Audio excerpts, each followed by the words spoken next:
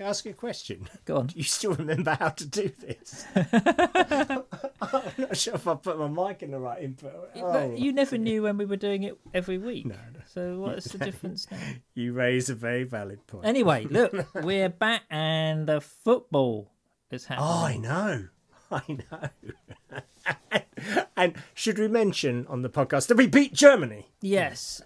Perhaps that would be insensitive. I think what's different this year in this competition is that I think there's every chance we could get to the final before being crushingly disappointed. Yes, isn't that exciting?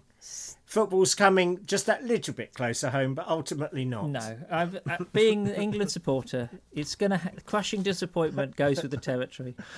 It's true. Anyway, talking of crushing disappointment.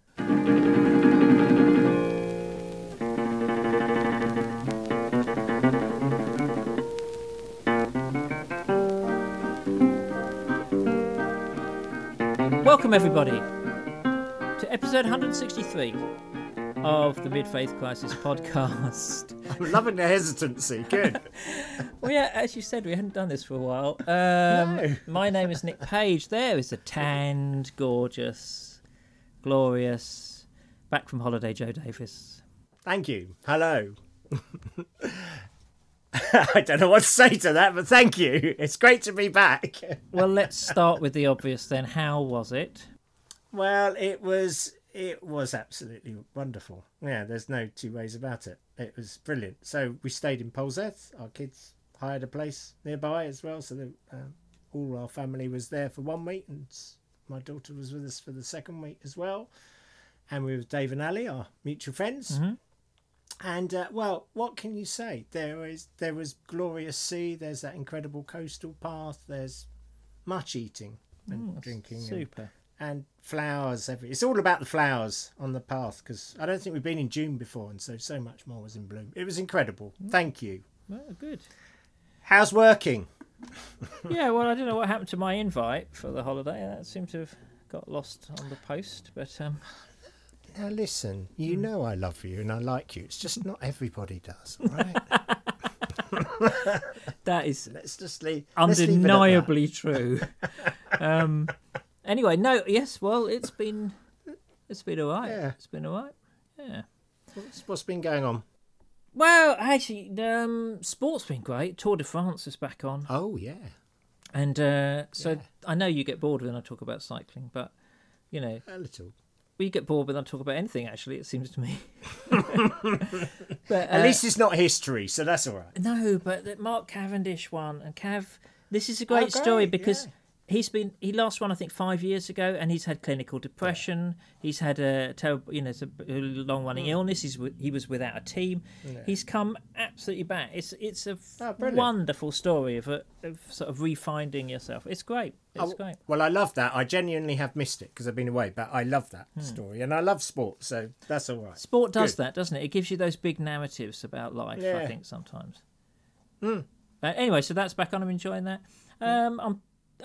Churches are interesting. I'm feeling for a lot of pastors. I encounter a lot of pastors returning from lockdown, and they're already on depleted energy levels. And I think it's really, do they have the energy now for rebuilding as they've got to do? I really feel for you if you're doing that. Yes. Yes.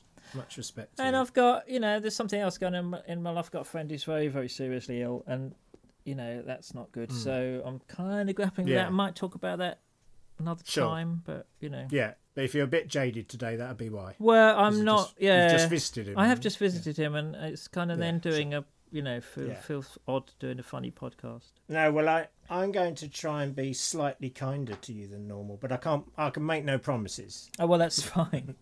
I don't want that, Joe. I don't want that. That would be unusual. Great. Well, that's good because you are an idiot. Good, thank you. Well, anyway, and you? How are you? Well, all right. I mean, it's you come back from holiday and interestingly, you find all the work is still there. Good to do. So come back to a very busy week, but I'm sort of grateful for that as well. But it's quite hard upping the pace again, isn't it? Always. So it's quite hard for us having you back as well. I think. I don't think the pain is all one way. I mean, we won't bore people with nature connection again, but for me that is really what that holiday was about, and with family and friendship as well, but real nature squared. It's just incredible. I think one of these days, Joe, I'd really like if you came back from a holiday and said, we went to the inner city, and it was just lovely. Lots of metal everywhere and concrete. Concrete, yeah, it's not going to happen. Okay. Yes, true. That's why I don't go on like city breaks and things. It's not that I don't like museums and architecture and things like that. It's just given the choice between that and a tree, I'll take the tree, thank you, every time. That's the way it goes. Fair enough. That's the way it rolls.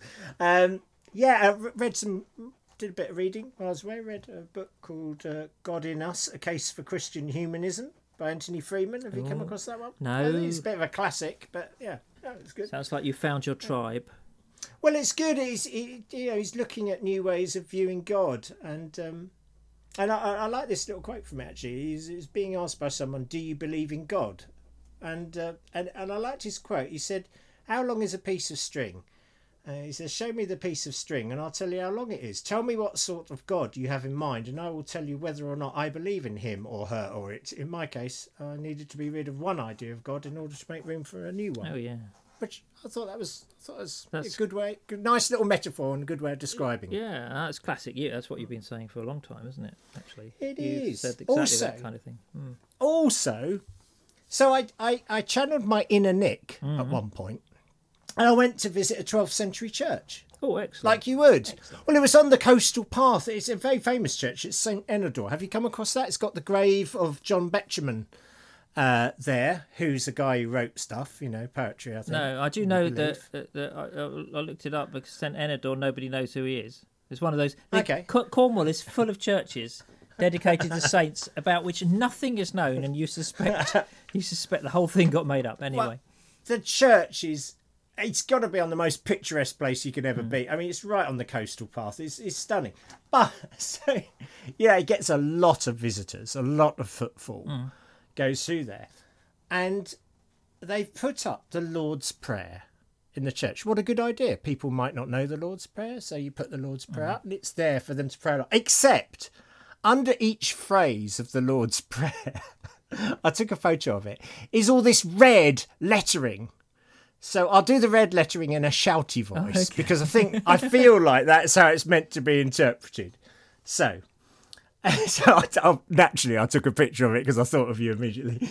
Our Father who art in heaven. Don't say Father if you don't behave like a son or a daughter. Don't say Our Father if you only ever think of yourself.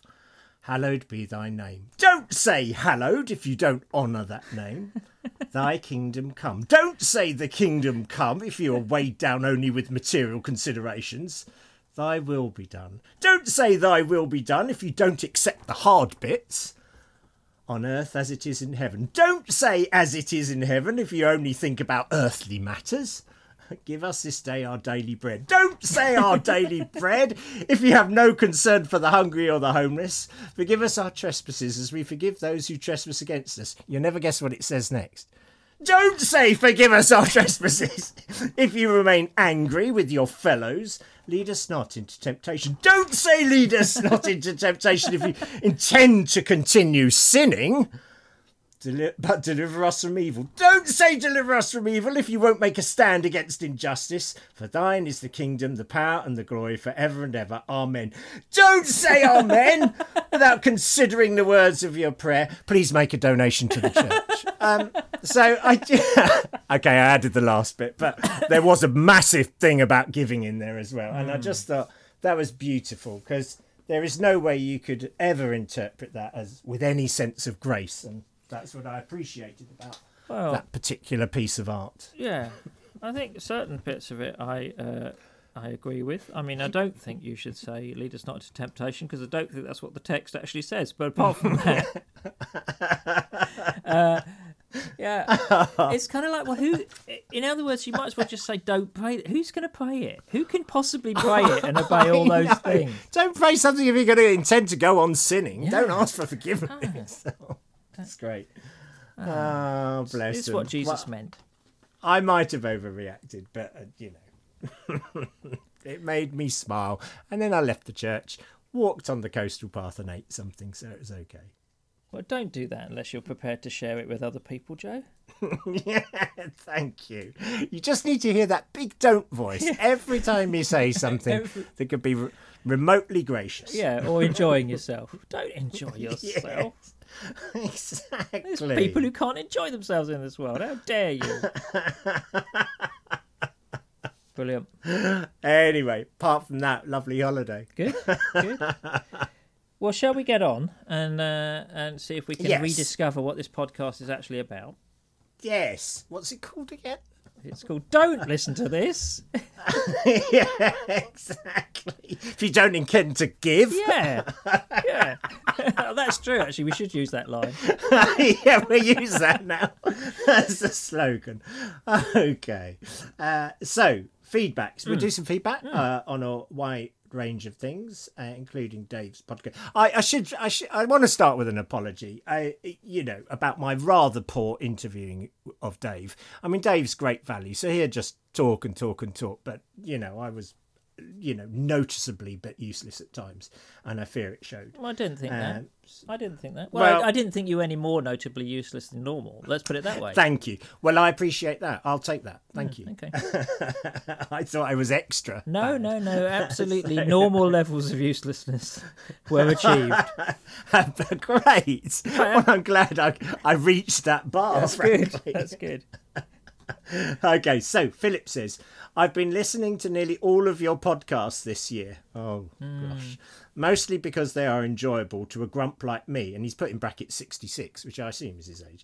But also because both of you and so many of your listeners have so much wisdom to share. Thank you all. Joe, can you ask Nick to read the following, please? Well, I'm not going to ask you to nick it, but I'm just going to read it. Okay.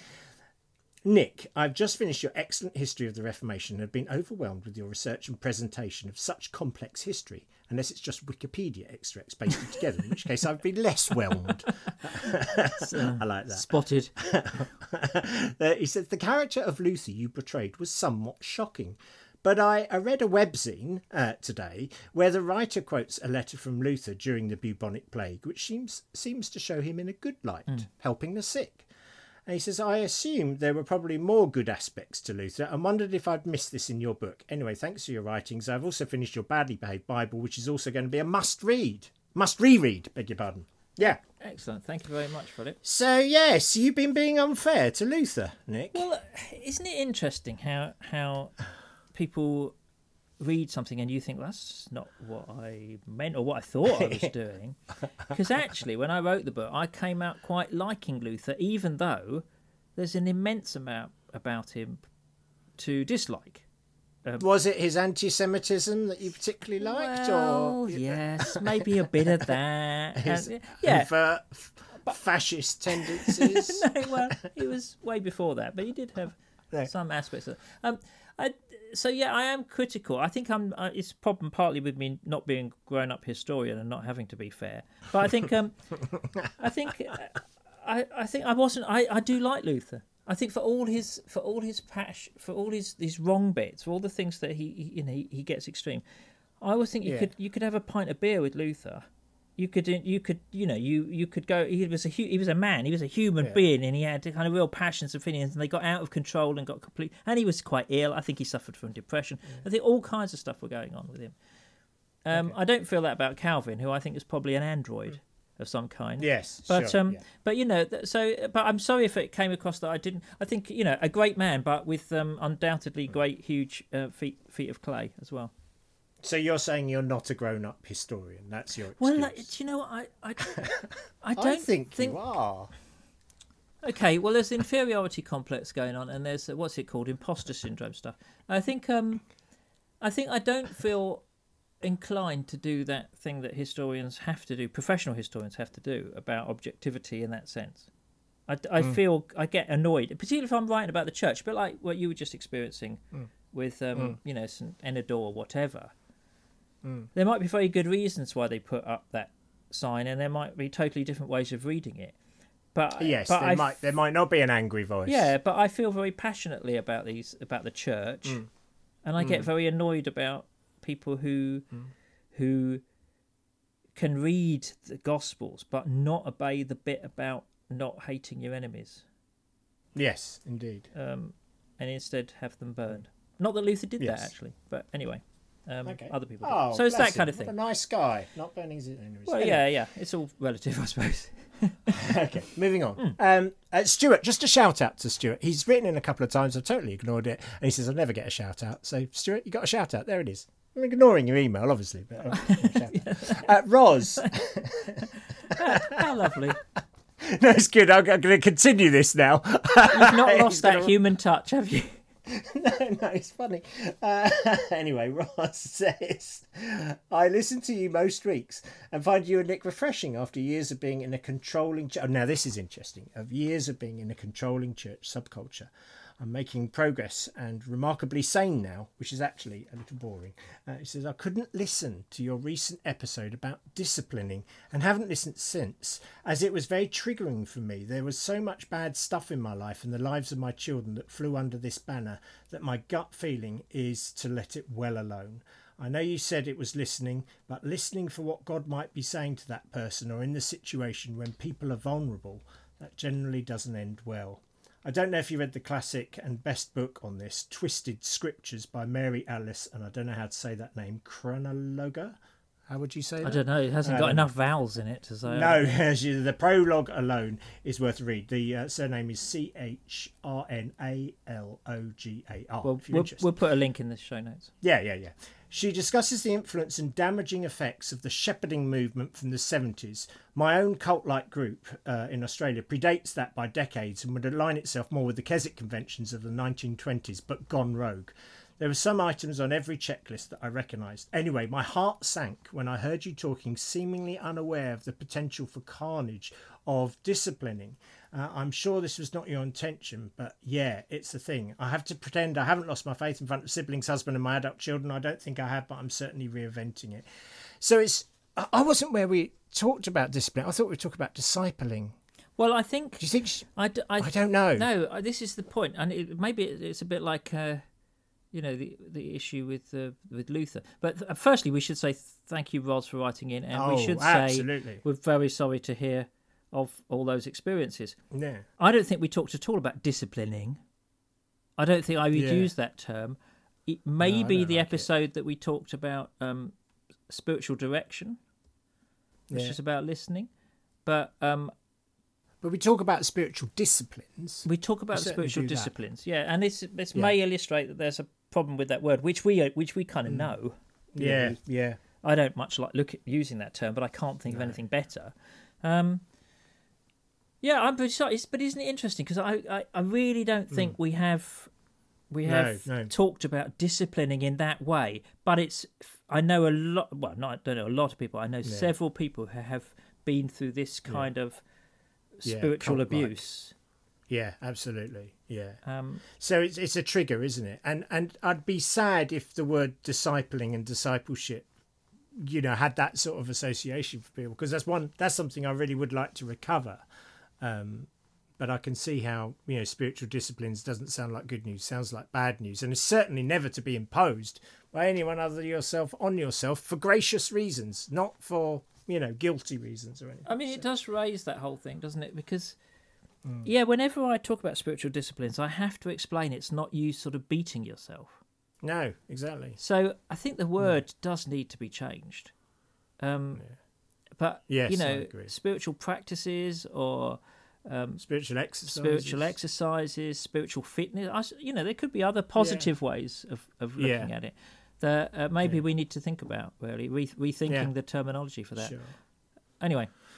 But it's great because that leads us on to talking about language, and we've had one from our language resident, Margaret, actually, who's written us an email. She says, I really enjoyed listening to your interview with Dave Tomlinson. Thank you for that. It was great to hear Dave. I also love your enthusiasm for hearing what others are saying and your positive approach to the people you interview. As you might expect, I was struck by how much the ideas Dave was discussing need to be expressed in speaking in different ways. It felt that getting away from the binaries like men and women in words for earthlings, no matter how many legs or none, and then thinking about words for the interactional God would be great places to start. I'm sure you'll enjoy the conversation with Nick, she says. And then she very graciously, I have to say, pointed out that we seldom mention sort of female authors in our discussions, and she wondered why that is. And she sort of put her finger on, a bit of a hypocrisy for me, because, I'm always banging on about that sort of stuff. And yet I am woefully read, really, in those things. So I've asked her to recommend some key books to me. Yeah, fine. Because that is a weakness. But thank you for that. Helpful. Shall we move on? Yes. I don't have anything to add to that, really. No. Okay. So this one I'm going to keep anonymous for sort of reasons that I think will be obvious.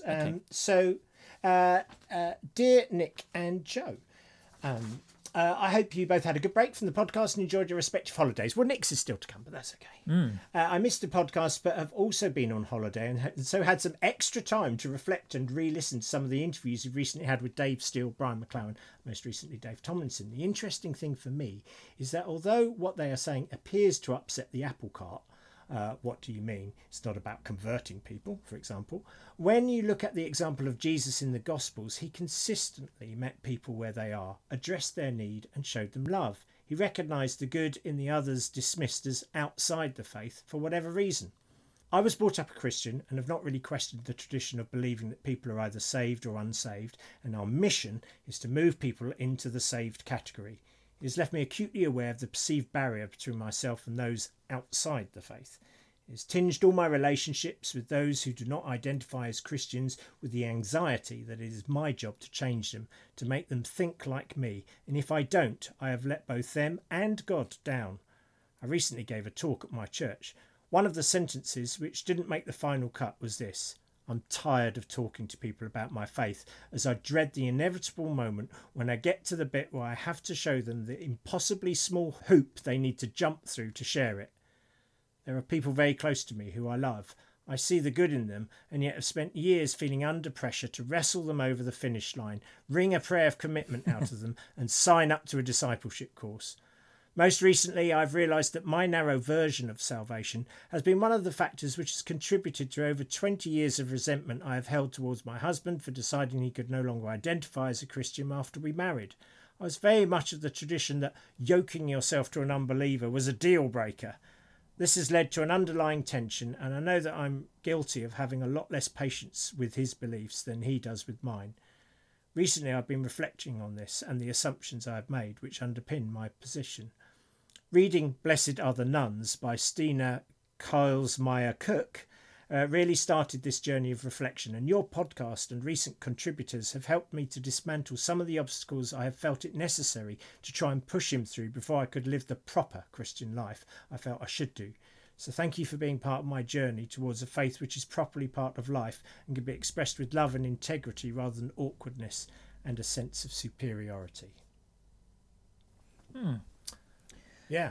Thank you for that. That's a really it's a very good email. Email, isn't it? Yeah. There are some lovely lines in that. Yeah, lovely. Really good. Yeah. So yeah, I think that's what I found quite interesting about Dave's interview was that I didn't find it particularly upsetting or surprising or difficult.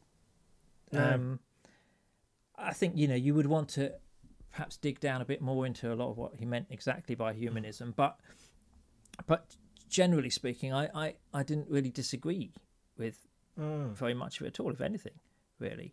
Maybe that's just because of where we are at the moment in the podcast. Maybe outside of that, people would find it. But I don't think he was saying anything particularly controversial. He was just saying, it was almost empirical, wasn't it? It was almost saying, here's what I've observed, really, which is exactly kind of different, really. Yeah, exactly right. And I certainly related to those things. And, I don't know whether that came through the way I read it, but there were lots of sort of inverted commas there. And, I really like this. I remember that yoking yourself to an unbeliever. Oh, yeah. That was the absolute no-no, which does feel like a cult-like thing, doesn't it? It was a very misogynist thing, actually. I don't know if it still happened. Yeah. Because the fact was, I remember thinking this ages ago, the fact was that there were always many, and always have been, in fact, many more women in church than men. Yeah. So what you're essentially saying to them, if you keep going down that line, is, I'm sorry, you just can't marry anybody. Yeah, exactly. Which I thought was always tough and hard. But I think what that email brings up is the idea of salvation. Yes. People being saved. And that was, for me, one of the key things that I wanted to maybe pick up out of Dave's interview and wonder about was, well, what does that mean then? If you go down the Christian humanism route, what does salvation actually mean? Is it a supernatural event? And if so, how is it a supernatural event? Yeah. No, that's a really, really good. Well, shall we start there? Okay, in our reflections. Let's do that, because we've done. Well, let's start with that whole idea of salvation and how sort of moving through mid-faith crisis. I mean, we've talked about the kingdom of God, haven't we? Continually, and this idea that salvation, certainly in its original context from the mouth of Jesus, was not some after you die thing. It was very much a living, present reality. Salvation was for here and now, and you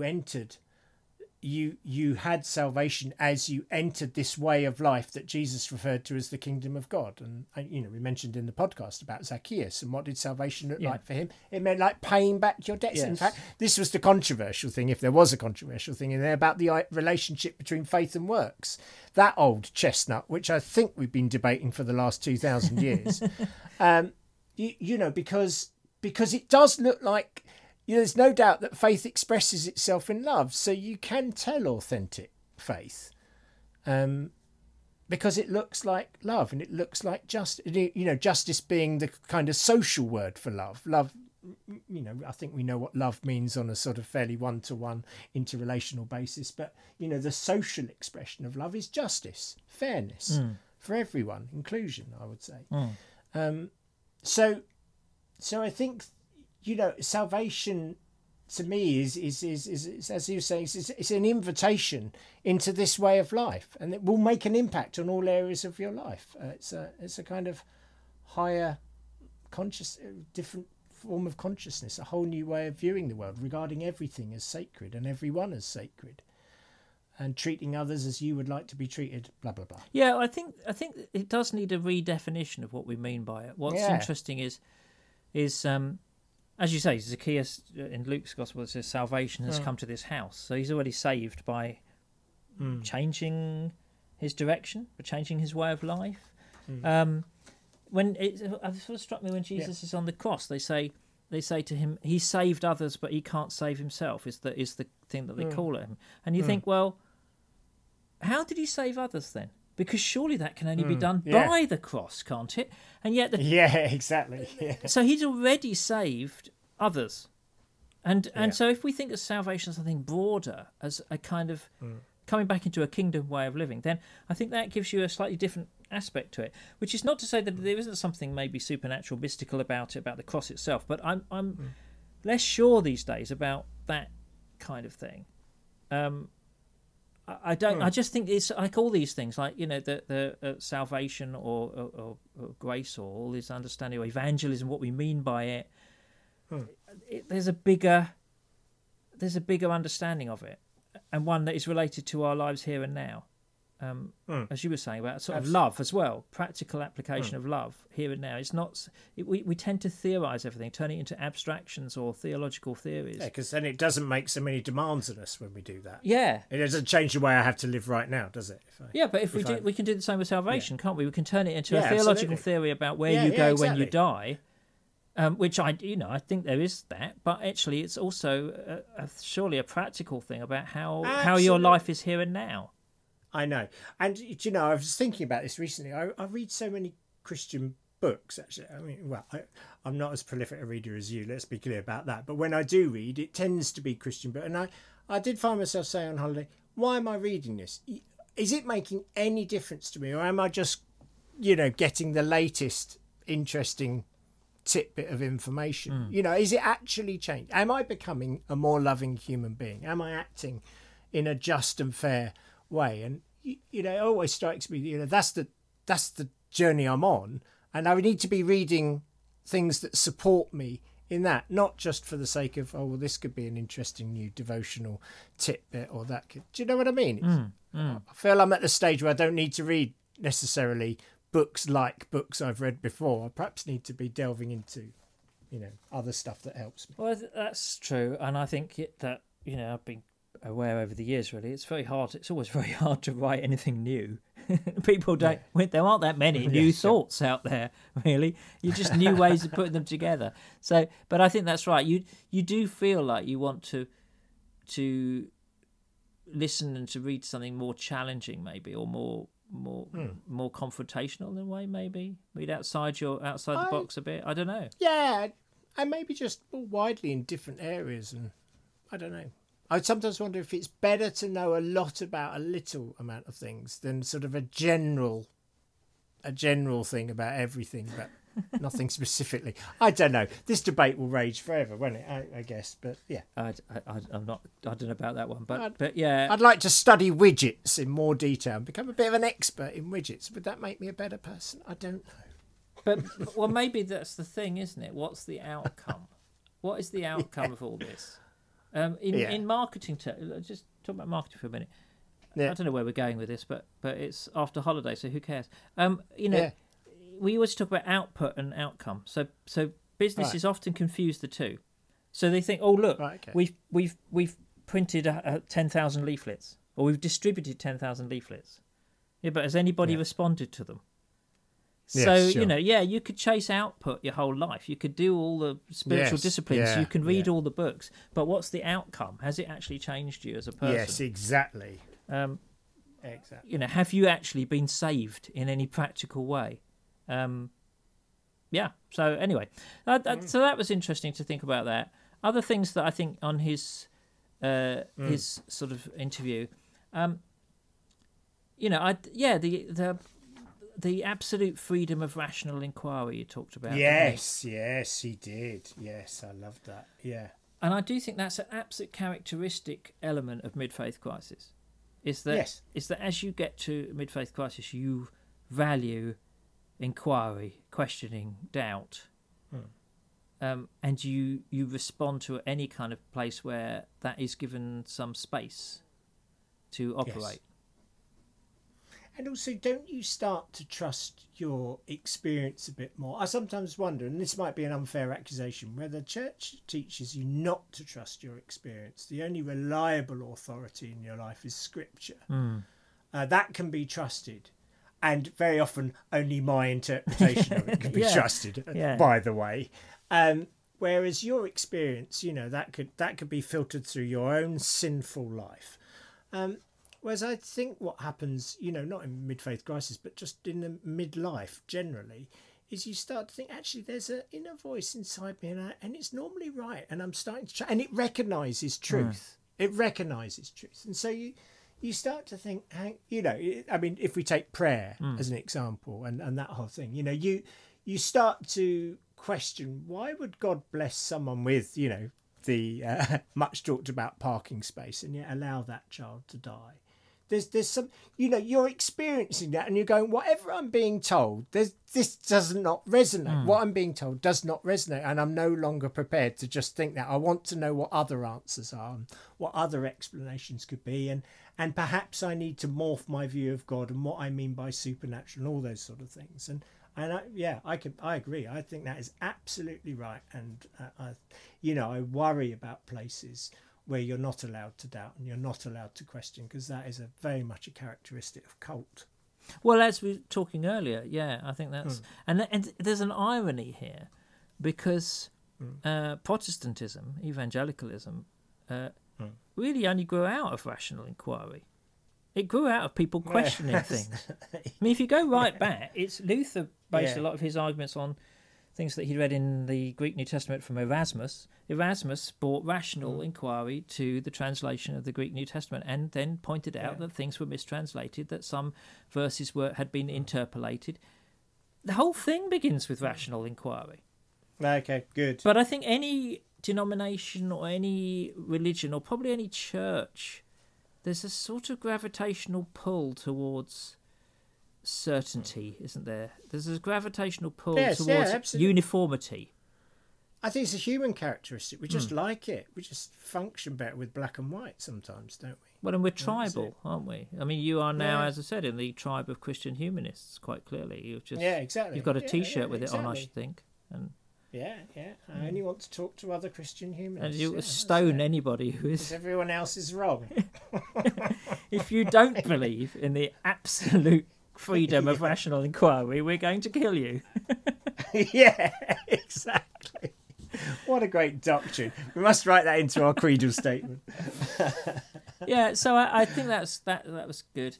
I think there's lots more to talk about. I'd like at some point to talk about the whole interactional interventionist thing, but I think that needs a good chunk of time on its own.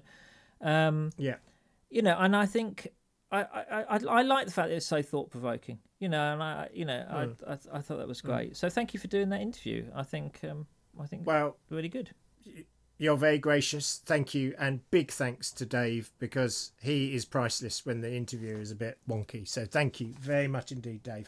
And thanks to everyone who's listening as well. And we didn't actually get lots of feedback. I don't know whether it's because I suspect the reason was this. People were going, yeah, that's not particularly controversial. That's good.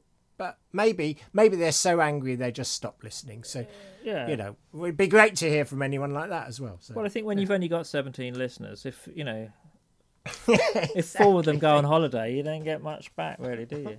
That's exactly what happened. No, but anyway, seriously, thank you everybody for listening. Thank you to everyone who writes in and contributes. Thank you to all those who support the podcast. That's lovely.